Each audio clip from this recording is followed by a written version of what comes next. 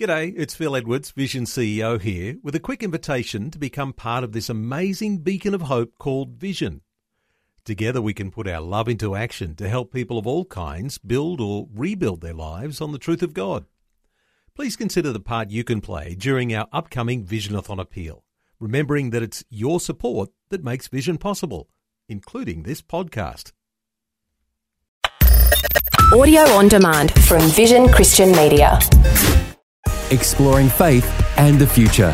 Neil Johnson and Bible teacher Dr. Kameel Majdali. One of the things we love to talk about on this Faith and the Future program is global trends. In line with what we've been talking about over these past short while, Kameel, we've been talking about marriage and de facto relationships. When we look at what's happening in Australia with marriage and people who are in trial marriages, how does that compare to what people around the world are doing? Right, Neil, I'll tell you what I know, and I'm still learning a whole lot on this topic. In Australia, it's estimated that between 2/3 and 3/4 of people that go to the altar in marriage are living together before they go to the altar. And there's a high degree of commonality between the laws supporting married couples and that of de factos. There probably are some exceptions, but I'm not aware of them. Then, of course, there's the American situation. America, officially speaking, in times gone by, was a much more religious society than, say, Australia, although Australia's had its religion too. But the Americans, of course, have become much more post-Christian and pluralistic. It is no coincidence that the rise of cohabitation is in line with the decline of Christian domination, or shall we say civil religion of Christianity in America, and of course postmodernism, relativism, respect for other world religions, and so on. But what's really interesting is what's happened in Europe.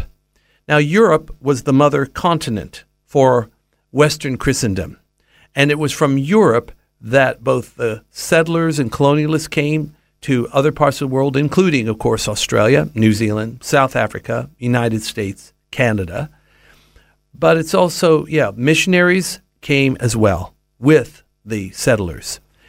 Having said that, Europe, of course, with those grand cathedrals, in some cases on every corner, gives us the image of Christendom. But unfortunately, a lot of those cathedrals are just nice souvenirs of a glorious past without much of a living congregation. Christianity has been on the retreat in Europe for some time. I believe it can and will have a renaissance in Europe. Even I read a secular book that says that even though Christianity has been declining, it probably will make a comeback. Well, I agree with that. And that wasn't even from a Christian source. But in tandem with the decline of biblical Christianity in Europe, rise of liberalism, the rise of secularism, has been, of course, this issue of cohabitation or de facto marriages or de facto relationship. Sweden and Denmark are called, listen to this, the world's cohabitation leaders, where cohabitors and married couples have the same legal rights and obligations in taxation, welfare benefits, inheritance, and even childcare. The only difference that remains as of this writing was the right to adopt children, but even that probably will change. What is interesting, Neil, is that Sweden also has the lowest marriage rate ever recorded and one of the highest ever recorded. That, too, is not a coincidence.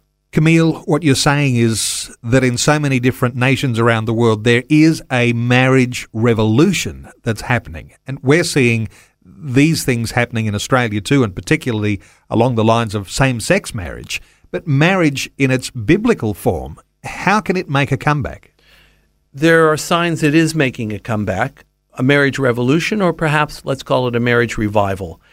It is in its embryonic stages, but it appears that Newton's law of for every action there's an equal and opposite reaction. That's happening here. As alternatives to marriage are being foisted, marriage itself is rising up.